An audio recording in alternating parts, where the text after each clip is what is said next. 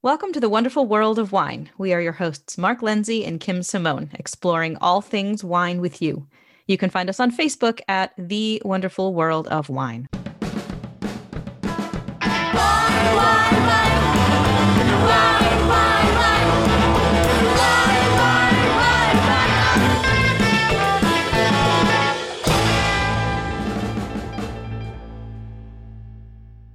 Hello, everyone, and welcome again to The Wonderful World of Wine, our podcast and radio show, where we bring you all the trending topics in the wine world. I'm Kim Simone. I'm here with my co-host, Mark Lindsay. How are you today, Mark? Hello, Kim. Great talking wine with you and our listeners again today. Always a wonderful thing to do. Sure is. So what do you got going on this week, Kim? So we've got a couple of articles that are more trending towards current events, I guess you could say. We just had change in office down in Washington, and that comes with it new folks in new positions. So we are hearing a little bit of rumbling about tariffs again, and will the new Biden administration repeal those 25% tariffs on wine from Spain and in France and a little bit Germany that really hit our industry hard last year and the year before.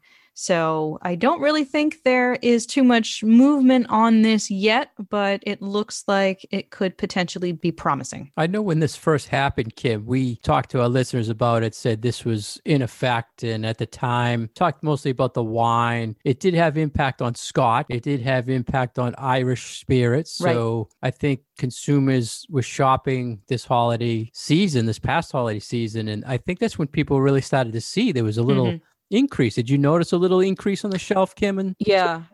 And I feel like I had started noticing this even earlier when we were talking about having to sort of rethink what was going to go on restaurant wine lists, because suddenly there were whole categories of wine that might have been a little bit of a loss leader for us. Like we wouldn't necessarily have marked them up quite as much because we wanted to move through a lot of them and they were very popular, and we wanted to keep the price down so that customers would feel comfortable ordering those, whether it was a wine by the glass or just a wine that was particularly popular.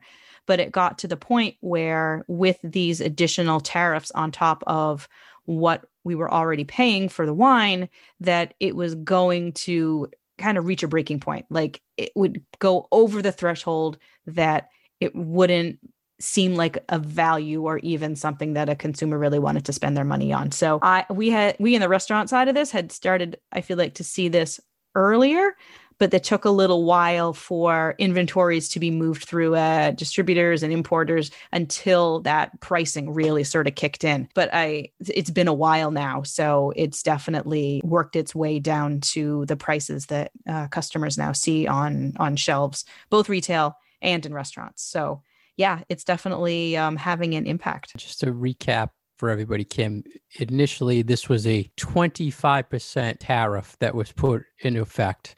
And when we first talked about it, and to this day, Kim, I still don't understand the politics. It had something to do with an Airbus plane deal over in Europe. Yeah, it was sort of this like back and forth, tit for tat thing between the EU and the US about parts going into Airbus and then parts going into Boeing planes, and whether certain groups were getting preferential treatment. And it was just sort of like this back and forth fight. So this tariff thing has been going on for quite a while, like almost 15 years, I believe. Yeah, but it didn't. I still don't understand how that related to it on wine and spirits. Like, nothing. There was it has nothing to do with wine. Why did they pick on us? Why? That's a very good question. I think because it packs a punch, because it hurts. But it's not like they then put, tariffs on any other mechanical product. No, they put it on wine. But it had absolutely nothing to do with wine. Like wine is like the unfortunate bystander here who gets hit by the car. I think what I was reading too is when they first did it, they said, you know what? Well, we're going to hit you at home. We're going to hit you on your wine, right? But not thinking about the American consumer or the American distributors or importers, how it affected them and their jobs and the economy on our side, it really backfired. I know when we first reported about it, there were people going into Washington saying, hey, think about this, think about what you did. But once it went into effect, now it's almost impossible to get away from it. Right? Is that what you're hearing in this kind of Um, follow-up story? They're saying, Not so. I think that it's that there's more optimism that the tariff can get repealed. Biden is a little bit more of someone who is willing to negotiate with the folks over in Europe. He has a lot of experience with international diplomacy. So I think that is going to help. And also his view and his staff's view is going to be a little bit more open to working with the folks in the EU and in the UK versus opinions of the previous trade czar under Trump, who was right. a little more of I don't even remember what the right word is for it, a little more thinking only from an American perspective and kind of saying, it doesn't matter what the rest of the world wants to do. We're kind of going to go our own way. Yeah. And they were kind of saying Biden will probably address it, but it's going to take a while because it's not on the plate right now. But honestly, there are a lot more important things going on right now than wine tariffs. I mean, it doesn't feel that way if that's your livelihood and if you're one of these small producers in France that now can't sell your stuff in the US because the tariffs just make it too expensive. But yeah, there's kind of a lot going on right now. So maybe wine tariffs will be addressed, in, I don't know, the second quarter of the year or the second half of the year. Well, in the meantime, you touched on it. It's a business. The wine is a huge business. And a lot of these people are struggling right now because when it first went into effect, what I saw is a lot of the importers said, you know what? Say I'm an importer of French wine and I see this is going to effect. So I'm going to stock up a little bit, right? I'm going to import a little bit more, go a little heavier, or maybe pre-buy at a certain rate. And then now it's at the point where these guys have to make a choice. So let's take, for instance, there's a $10 bottle of French wine on the shelf, and now it's a 25% tariff. So do you mark it up to $12.50, $12.99, that a brand that's been a $10 brand for the life of since it's been in the United States, or do you eat that cost? And the people in that position cannot eat that money and pay the tariff, right? So now they're struggling.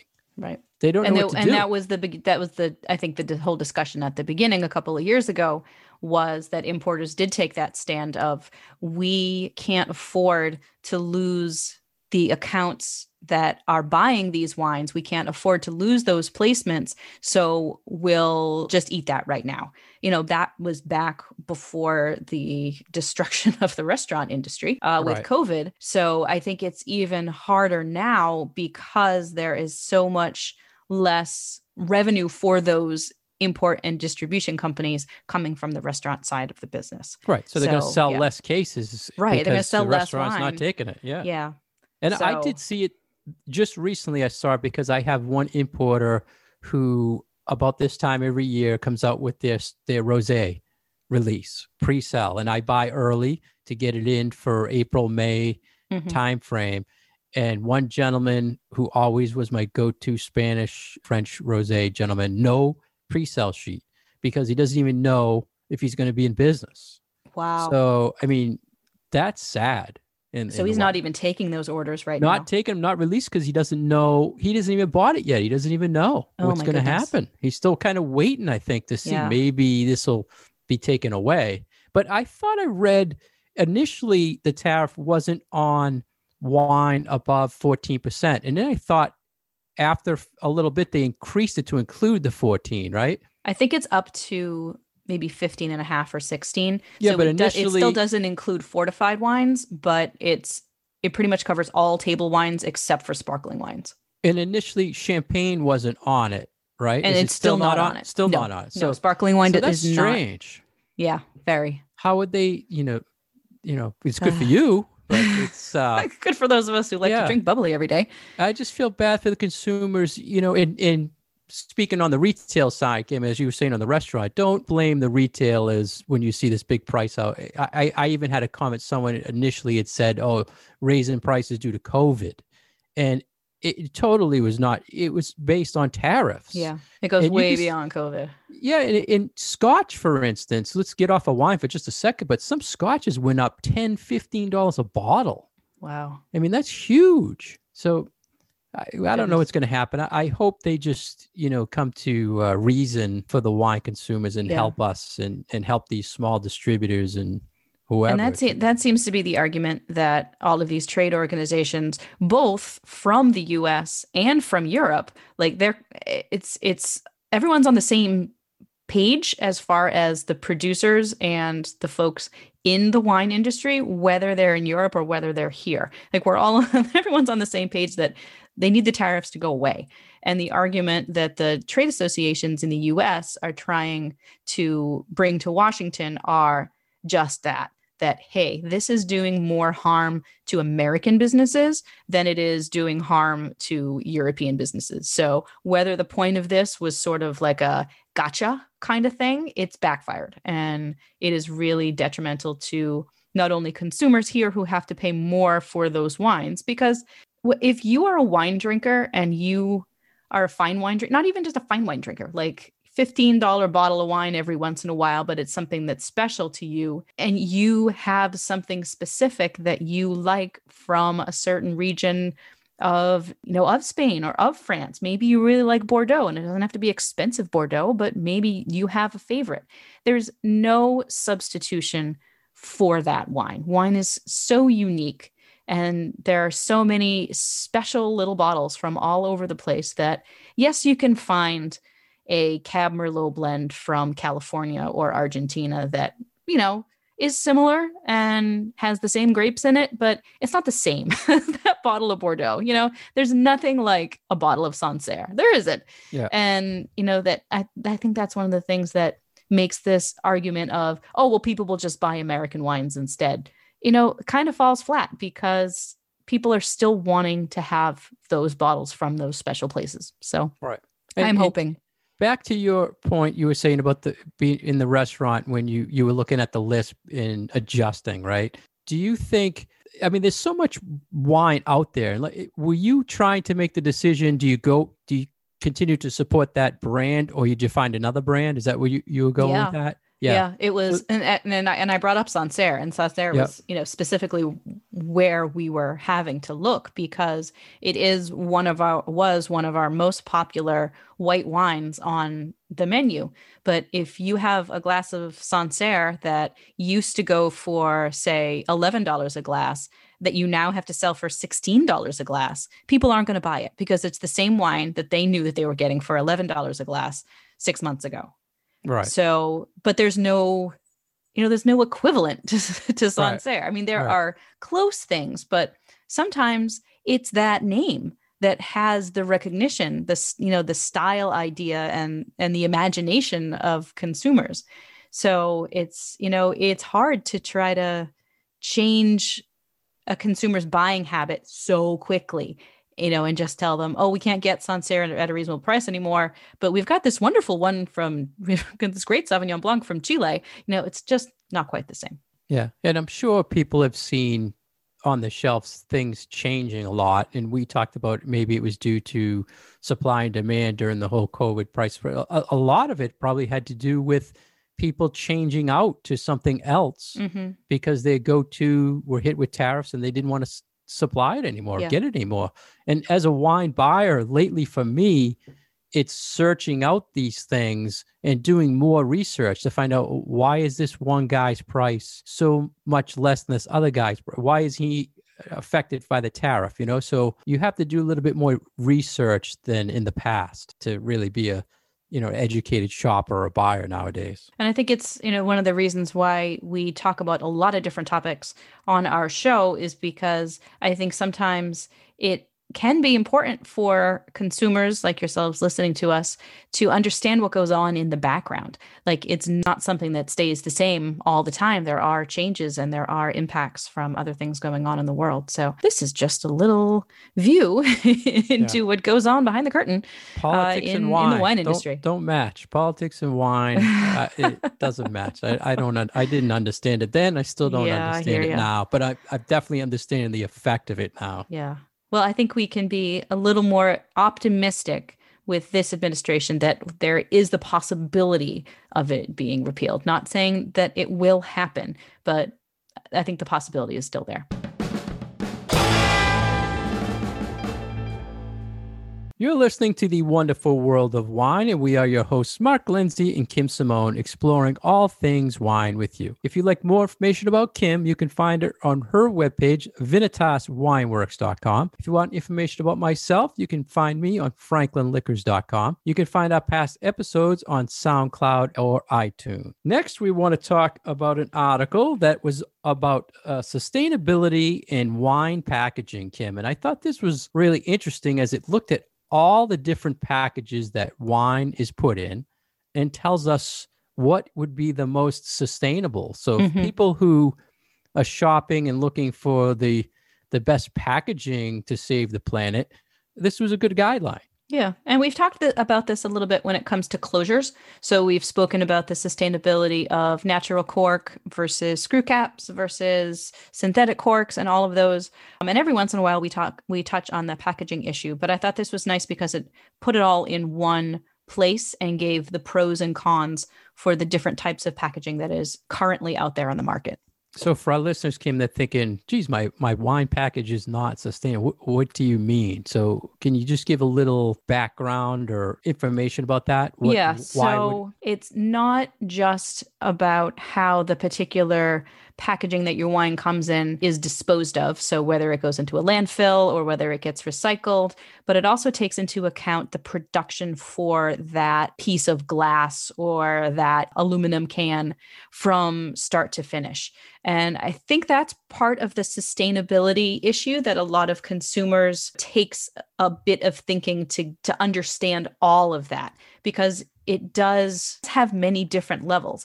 So when you think about sustainable wine, we often think about the juice and the winery and the vineyard and, are they using tractors or are they using people to pick the grapes? Are they solar power? All of the ways that go into making the wine and having that be sustainable from a farming and a manufacturing perspective.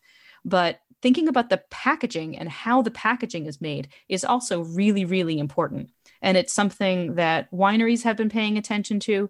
And it's something that folks who pay attention to environmental issues closely have also been keeping an eye on. So yes. I think what's interesting is because it seems like the item on our list here that is most often recycled by people actually is the least good for the environment. And that is glass bottles. Yeah, glass is by far the vessel for most wines being sold. I've seen trends lately where people are actually going more towards the big, thick glass, Kim, which is like a no-no in the sustainability It's so counterintuitive. World, right? I Yeah, know. because of the weight. I mean, just not only to make it, the energy to make it is more, but the shipping, all of that uses more energy. And there's a resurgence, I feel, towards that big, thick glass bottle, which in the past we talked about. I love when a wine is in a nice package, but then myself thinking after reading this article, I'm like, you know what? I never really think about the sustainability part of it when I drink in that nice big glass bottle. And it is heavy. And I tell this to people all the time when they ask me about this question, the sustainability issue and what's the best kind of packaging. Glass is heavy. And yes, you can recycle it. I mean, that is one of the pros of using glass, but it takes energy not only to make the glass in the first place, but it takes energy to make more glass out of recycled glass. There's a show on Netflix right now about glass blowing. Have you seen this show? It's called Blown Away. It's all about glass blowing. And they do talk a lot about hard on the environment making glass is, because you have to keep those ovens so hot, like thousands of degrees hot, like 2000 degrees for an oven for melting glass. And they have to be on all the time. And it uses a lot of resources. So it's not just that so much energy has to go into the actual glass making, but then because glass is so heavy, as it is shipped around the world, also with wine in it, there are fuel costs that are associated with that. So those two things put together, I think, is what is, trending towards glass maybe not being the packaging of the future if we are to live in any sort of sustainable way with the planet. And you mentioned, Kim, when it goes to be recycled too, there's just as much energy Yeah. used to melt it back down again. Yep. Even though we're recycling it, But it's it still taking up a takes, lot of yeah. energy. So you're recycling the raw material, but it still takes more energy to then make more glass out of it or They make a gave new a glass bottle out of it. they gave a stat, Kim, and said in 2018 in the world there was something like 33 billion wine glass bottles. It's a lot of bottles. Yeah, A lot of imagine bottles. that. That's a lot. That is a lot. So How, imagine how, how that. many of those did you drink? Yeah, about a billion this year. Jeez. So they talked about glass, which well, everyone's buying wine in glass, and then they mentioned aluminum or cans, Yep. which I think is an interesting thing because I still we talked about this in the past, but I still don't see the movement for it, and I definitely don't see people buying wine in cans for the recycling reason or for Mm-hmm. the sustainability reason. But it does have a lot of good things going for it. So, yes, it might not be the thing that consumers are looking for in their packaging, which does have to be taken into consideration because if the market doesn't want it, then it doesn't matter how good the idea is or how sustainable for the environment it is. If people aren't going to buy it, then it's no good. It's not, Right, it's not going right. to work.